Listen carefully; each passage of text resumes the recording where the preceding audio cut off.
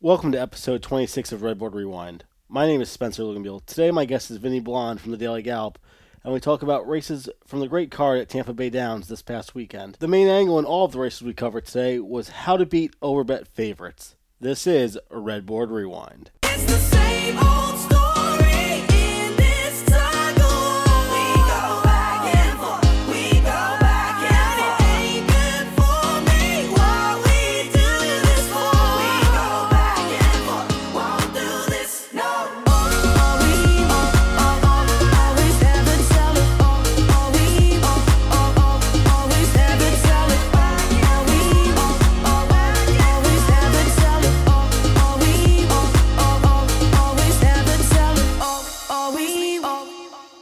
And now I'd like to welcome in one of my best friends from the racing business, Vinny Blonde of the Daily Gallop. Vinny, how you doing today? I'm good today, Spencer. Thanks for having me. Obviously, me and you both know, but the people don't. This podcast should have been done last night. Unfortunately, my recording software crashed, and we lost the whole 35-minute thing. So I really appreciate you taking your second night out to get this done with me. Yeah, no problem. No problem. So I know you pretty well, but certain people who don't know you through, listening through Pete's stuff would like to get to know you. What got you into racing? What kind of was your beginning? I grew up about 10, 15 minutes away from Saratoga, and my dad and my uncles were always into it. So I grew up handicapping Saratoga from a young age, probably like eight is when I started, and yeah, this is where it's led. For you, obviously you start off just looking at, numbers, saddlecloth colors. What's your process now that you've become more of a well-defined handicapper? I look at class, I look at the speed figures, but I don't really care about the number. I look more towards the pattern, and that's how I kind of start my process is class and speed figure. Now, I know with your speed figures, you're more of a person who looks at patterns, not so much as who has the highest buyer last time out. Right. So I like to see an upwards trend. I'm not afraid to take a horse that his buyer might be 20 points lower than a few of the others, but if he looks like he's trending in the right direction, I'm not afraid to take a swing with him. What would you say is one of your weakest parts to your game right now, something you want to improve on? Probably paying attention more to higher speed figures. I have been burned before, just like X horses run consistent 95 buyers, and I try to beat them with a horse that has been running low 80s, hoping that horse can improve, when in reality the horse with the 90s is just faster. So I get burned on chalk. And usually that horse will be an underlay like 3 to 5, and you're like, well, I should try and beat it no matter what because it's the underlay. Right, and those are the horses that usually end up kicking me out of pick 4s and pick 5s. What do you say we get started with the first race? We're doing 3 races from Tampa today. The first race was race 3, 7 furlongs. It's an 8,000 non-winners of 2 lifetime claimer. The buyer par is 57.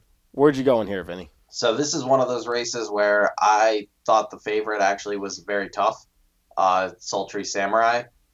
He ran a 77 last time out, won pretty easily at a maiden 10.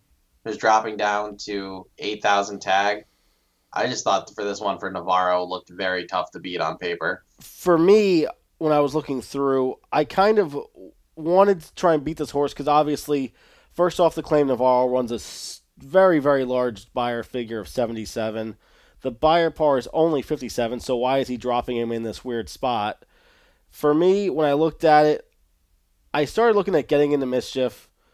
Horse is 1 for 13, broke the maiden at the maiden 20, but when they got the switch over to Rivera, seemed to be improving and had the 2 numbers, the 57 and 59, that were above the buyer par. But when you look at it, 3rd by 4 and 4 by 2 and 3/4 isn't really the sexiest finishing position you'll see. So I think this horse really kind of gotten forgotten on the board. I agree with that. He was one of my underneath plays actually in this race. I just didn't think he was fast enough, and I thought he would need help to beat Sultry Samurai here. The horse I ended up going on was the number 6, Foot in the Door. Improving buyers, 44 to a 61. Mike Deeney is one of my favorite underrated trainers, especially from what he does at Saratoga. Ferrer isn't on. Now we go to only an 8% jockey, so that was a little bit concerning to me. but the horse had been 3 for 3 in the money at Tampa, and the price was definitely going to be right. Yeah, pretty much anywhere you went besides the 3, the price was going to be right for you. I actually landed on the 7 expectations. I just thought this was an improving horse, so took a shot with him. Were you a little bit worried about the connections being 0 for 16 and 1 for 25 for last year? Not so much, especially at these lower levels. I like those numbers usually don't sway me when I'm doing my handicapping. They probably should, but especially for the price, I realized like he was 8-1 morning line. I realized I was probably going to get around like a little above 10. So I figured for the price, it was worth a shot. With the lower level claiming races, do you look at them differently than, say, an allowance or a stake race? Like, what is your like kind of go-to angle if you had to pick one for the lower level claiming races? I would say for the lower level claiming races, I definitely take more swings. And especially in these lower level races, I usually do not like to take chalk, especially a horse at like 3 to 5 or 2 to 5. I usually look for prices here because I feel like in these races more so than in the stakes and allowance races, they don't run the form. So you'll get a horse that randomly freaks and runs, like if the buyer par, like for instance, is a 50, you'll randomly get a horse that runs a 60 and just runs the rest off the screen. So I usually just try to take prices in these type of spots. Now, I know that you'd only wagered on a couple of the races on this card. Was this one of the races you wagered on, or were you just kind of sitting back and watching how the day was going to progress? I was sitting back at this point, watching how the day was going to progress. I liked a few horses later on in the card, so and especially since I thought the 3 was probably going to win this race, so I just held on to my money here. Let's see if Jorge Navarro's Salty Samurai at 1 to 5 gets it done in this low level claiming race. And they're off. From the outside, getting into mischief, is away alertly. Along the rail, there goes Johnny the Tire Man. Now moving up to challenge. Foot in the Door is away with a top flight, and Fa Fa Fooey is the last horse away as they link up with the main track, and now one-way ticket. Along the rail, strikes to the lead, 3 parts of a length, getting into mischief on the outside second. 3 lengths farther back, there are 4 across the track. Spenos is along the rail and now takes over third. From between horses, Johnny the Tire Man is there fourth, being passed by Foot in the Door, racing along fifth. Way out on the outside, that's Temple Mount now sixth. Then it's a length and a half farther back. Anticipation is now seventh. Then we go back to the 2 to 5 favorite, Sultry Samurai. He is suddenly dropped back and trails the field and is being passed by Fa Fa Fooey on the outside. A compact field midway in the turn, getting into mischief, has the lead now 3 parts of a length. Toward the inside, Temple Mount is now giving way. There goes Fa Fa Fooey continuing his rally on the outside, and there's the favorite, Sultry Samurai, and now Ferrer sets him down for the drive, but he has a lot of work to do and an 1/8 of a mile to do it in, as getting into mischief is still the leader. Up on the outside, Temple Mount runs at the leader now. Second, and toward the rail is Foot in the Door third, but getting into mischief will score on the wire by 2.5. Foot in the Door was second, Temple Mount third. And getting into mischief gets it done, paying $30.60 with a 63 buyer. Vinny, what's your take?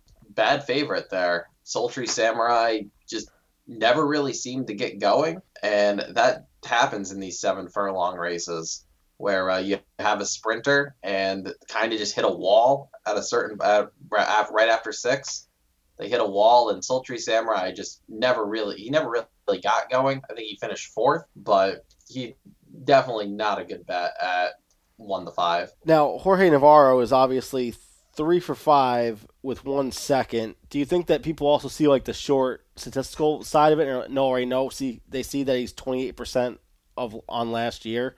And they're like, okay, this guy's a good trainer. I'm just going to jump on the bandwagon. Yeah, I think especially with this one, it was a $300,000 purchase. Navarro was 3 for 5 going into this race at Tampa, this meet. The horse was coming off a win here at only going 5.5 furlongs, but still a win over the track. Had the fastest last out buyer in the field. I see why people. It probably wasn't a single for most people, and I see why on paper. The horse Expectation, what were your thoughts with him coming out of the race? Didn't really finish on the board at all. No, he ran pretty much what his form on the paper said he would do. I thought he might take another jump up. He clearly didn't. The 50 buyer last time, probably right for what he ran. I'm gonna guess when you look back at it, he probably ran either high 40s or another 50. So he didn't really improve. Just not the race I thought he was gonna run. For me, foot in the door, ran a good second, lost by a couple lengths. It's just in these races, you try and beat these tough Navarro favorites, and I was just on the wrong long shot team. He went off at 8-1. It was good value to me. Obviously, the winner went off at 14-1. I should have been looking a little bit higher in the odds spectrum. Yeah, the winner ran a great race. Definitely, probably one of his best career races. And like we talked about before, he was coming in off of a 4th-by-2 and a 3rd-by-4, both here at Tampa, both at this distance, against similar company. So he did fit, and he was just forgotten about on the board. What do you say, Vinny? We get out of the claiming ranks and go into race 8. It was the grade 3 Endeavor going 1 1/16 on the turf. It was the return of Got Stormy. What were your thoughts in this race? Going into this race, I thought if Got Stormy was going to lose a race this year, this was it. The race is not at her distance at all. She's over 3 at the distance. And clearly this grade 3 is not the end goal for Got Stormy, who multiple grade 1 winner. If she was going to lose, it was going to be today. So you kind of looked at this race more as like the prep to get her year started a la Tepin with these same type of connections. Is that what you think for most horses when they're grade 1 accomplished and they're dropping into even grade 2s, grade 3s listed stakes, as we saw also Kofefi from last year who had trouble with the same kind of move? Yeah, I feel like anytime you see these grade 1 horses drop to a grade 3 or unlisted stake, especially coming off the layoff or like the start of year. I know Got Stormy was only off for about 2 months, but anytime you see that, I think it's always the time to try to beat them. Usually the connections are just trying to get them back into race shape and just racing them into shape rather than just keeping them in training for an extra month. So I'm sure the screws were not fully tightened today. What was the horse you ended up on? I ended up on Altia for Chad Brown. Chad Brown, Rosario on the turf. Just been a deadly combination over the last year. And I thought this one was going to get the pace set up today. She's a closer, but I did think that there was enough pace in this race that Rosario would give her the right trip. It's kind of interesting when you look at a horse like Altia going off at right around 10-1. Chad Brown, everyone's always like, it's Chad Brown's world, we're just living it. We hear that all the time at Saratoga. And this horse, you finally get a Chad Brown at 10-1, and, obviously nobody's really playing it. Everyone's on Got Stormy. I ended up on the number 4, Andina Del Sur. I thought that the price was right at 9-2. She's 2-time grade 3 place, which is what this is. A low 90 seems to be her top. So if Got Stormy is going to come back down into those lower levels, it might be closer. It might only be a neck or a nose, but I thought she had a really good chance of upsetting the apple cart here. So, Vinny, where did you end up wagering-wise for this race? So here I ended up playing an exact with Altia with Adrina Del Sur. I agree with you on all the points that you made, how she fit in this race.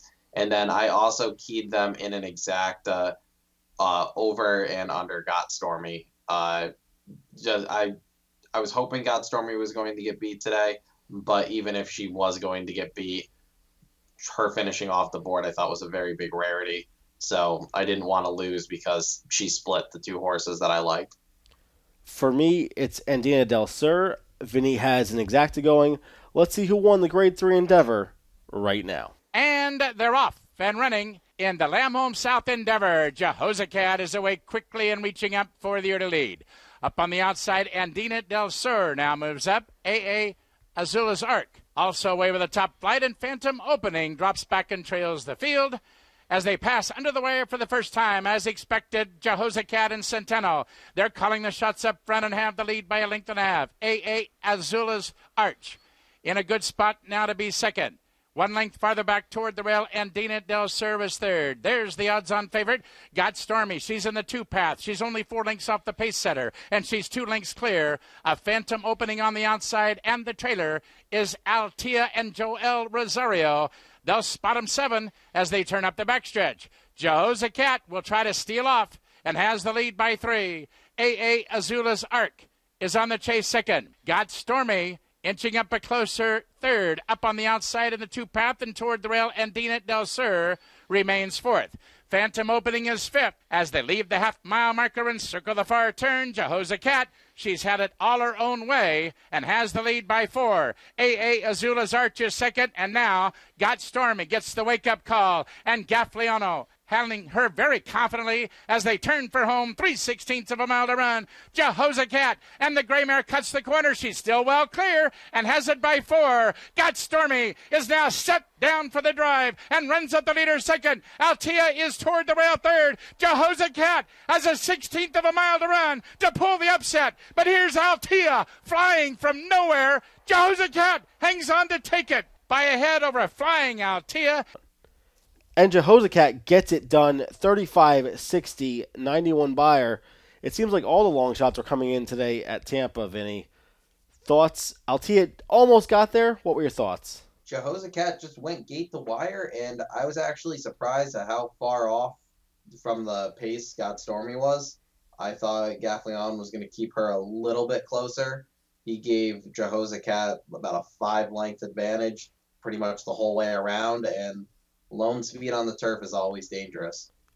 It's interesting when you look at this horse's running lines. She was a listed stake winner.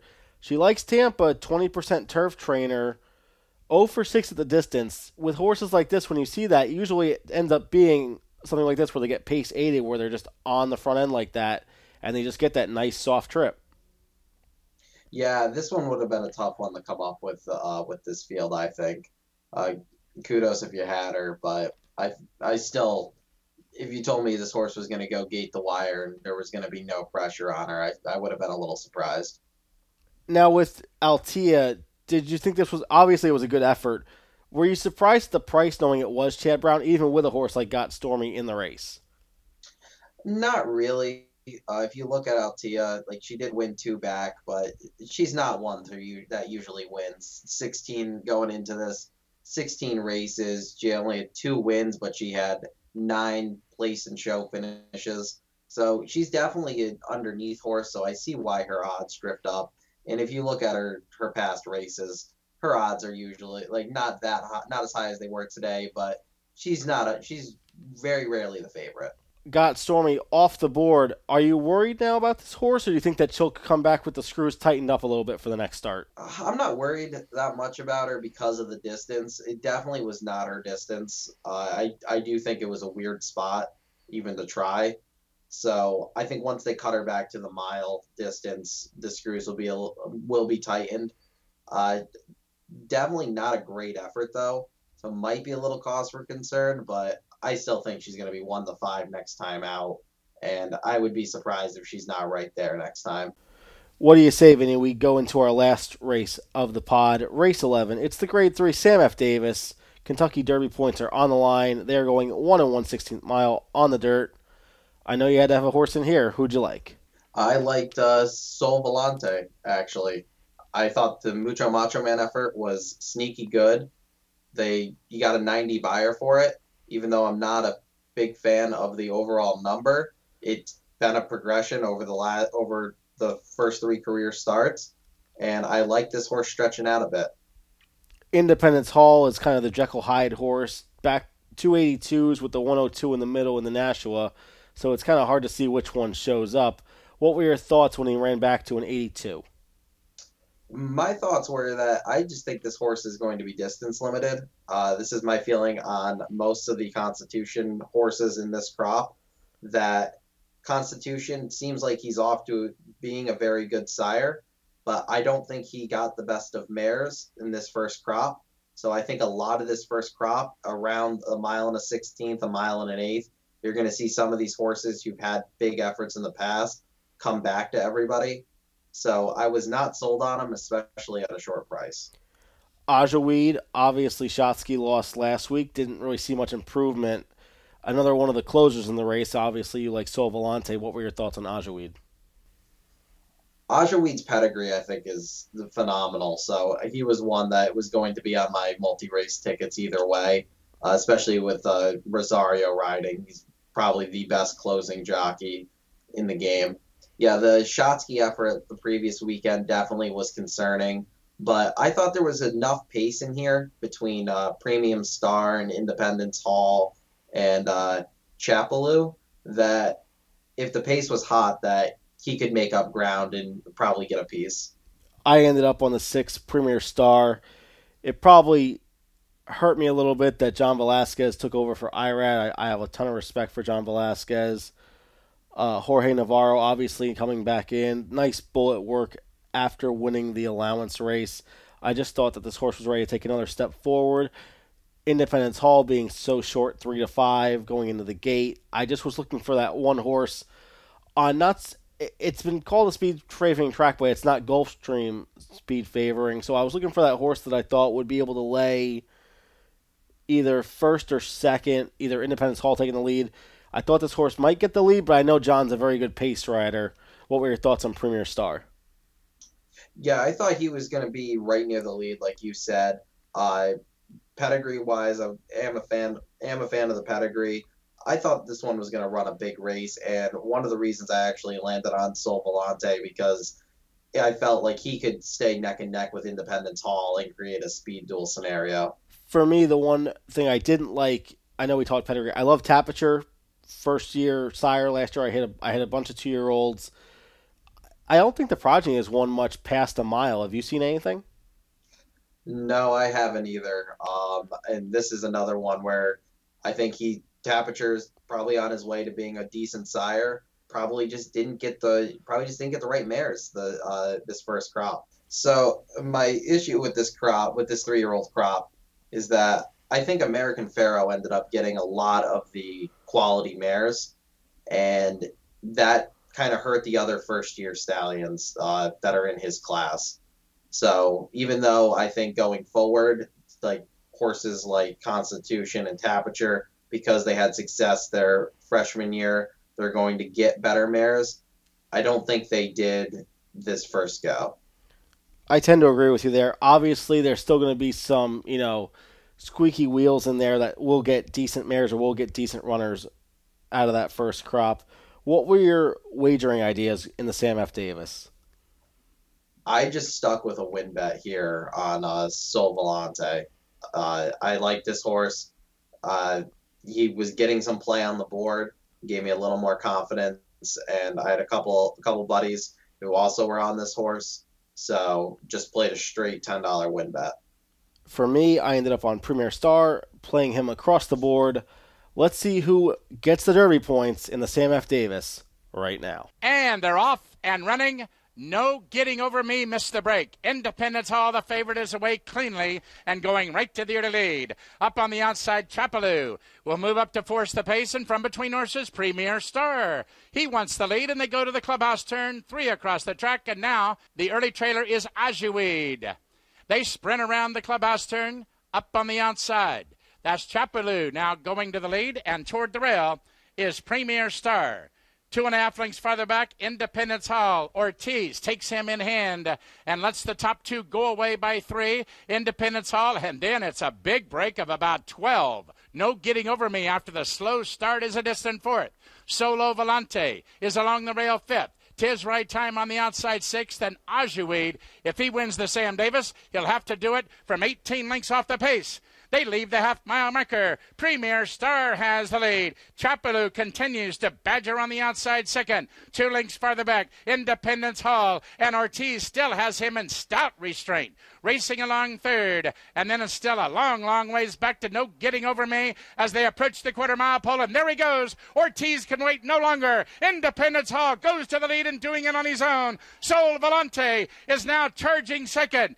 On the outside, no getting over me, is trying to come back 3rd as they turn for home. Independence Hall trying to remain undefeated. Ortiz goes to work and he still has the lead, but Sol Volante runs up the leader on the outside. We're down to 2. Independence Hall, the whip is out. On the outside, Sol Volante runs by the leader. It's Sol Volante in front and going away. Independence Hall settles for 2nd. Very tight for 3rd. Looks like Ajuid come from absolutely last. Gets up for 3rd. Sol Volante gets it done, paid $13.60, 96 buyer. Nice pick, Vinny. Thanks. Yeah, he got the trip I thought he was going to get. The race kind of played out the way I thought it was going to. One of my good moments right there. Thoughts post race now, looking at the Triple Crown Trail. Any horses you think are off the trail, or any horses that you think will now kind of stay on for another race? I think the top three finishers will definitely stay on for another race. Aja Weed, I think, will definitely need to improve if they're hoping to make the Derby gate. He did get points because he finished third, but very, very distant third. Independence Hall ran a huge race. I actually think this is one of probably his best career race. But I think he hit that distance wall. He turned for home. He had a beautiful setup in front of him. The pace completely collapsed, and he just couldn't get it done. And Sol Volante looks like a horse that wants to run all day. Not sure if that style, though, is going to get it done in the Derby. Definitely can see this one hitting the board in a few big spots this year. For me, Premier Star had all the gas early, and I just don't think this horse is going to want to be on the Kentucky Derby Trail anymore. Probably a good allowance type. Might win a listed stake this year. One that I think will definitely enjoy a cutback in distance. Vinny, that's all the time we have for today. But there is one more thing I wanted to talk to you about. You and me have devised this type of head-to-head season over at the Daily Gallop. This week coming up will be week number 3. What are your thoughts about it so far? I think it's gone pretty good so far. We had a couple test weeks at the end of 2019. So we started the season this year following the Kentucky Derby Trail, and so far so good through 2 weeks. Anybody come out to you as a front runner to take down the title so far? Yeah, I think Marshall so far is definitely the front runner. Has had 2 very big weeks to start the season, and hopefully he can keep it up. It would be cool to see somebody go like 5 or 6 weeks without losing a game. It's definitely a bunch of handicappers that take their craft serious. Obviously, Marshall Sterling, the Twitter horse racing weatherman. Good luck to you, Marshall, the rest of the way. Vinny, thanks a ton for coming on. Thanks again for doing this podcast twice for me. Hopefully it was as good the first time as it was the second time. Where can people find you on social media? I am at Picks by Dynasty on Twitter.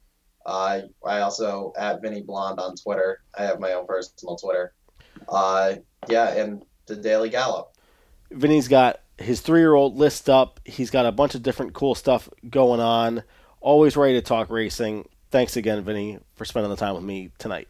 No problem, Spencer. Thanks for having me. Thanks to all of our great fans for listening to this show and my special guest, Vinny Blonde. This show has been a production of In the Money Media. In the Money Media's president is Peter Thomas Fornatel. Our chief creative officer is Jonathan Kinchin, and our In the Money Media business manager is Drew Coatney. I'm Spencer Luganbuehl, and we will see you next time.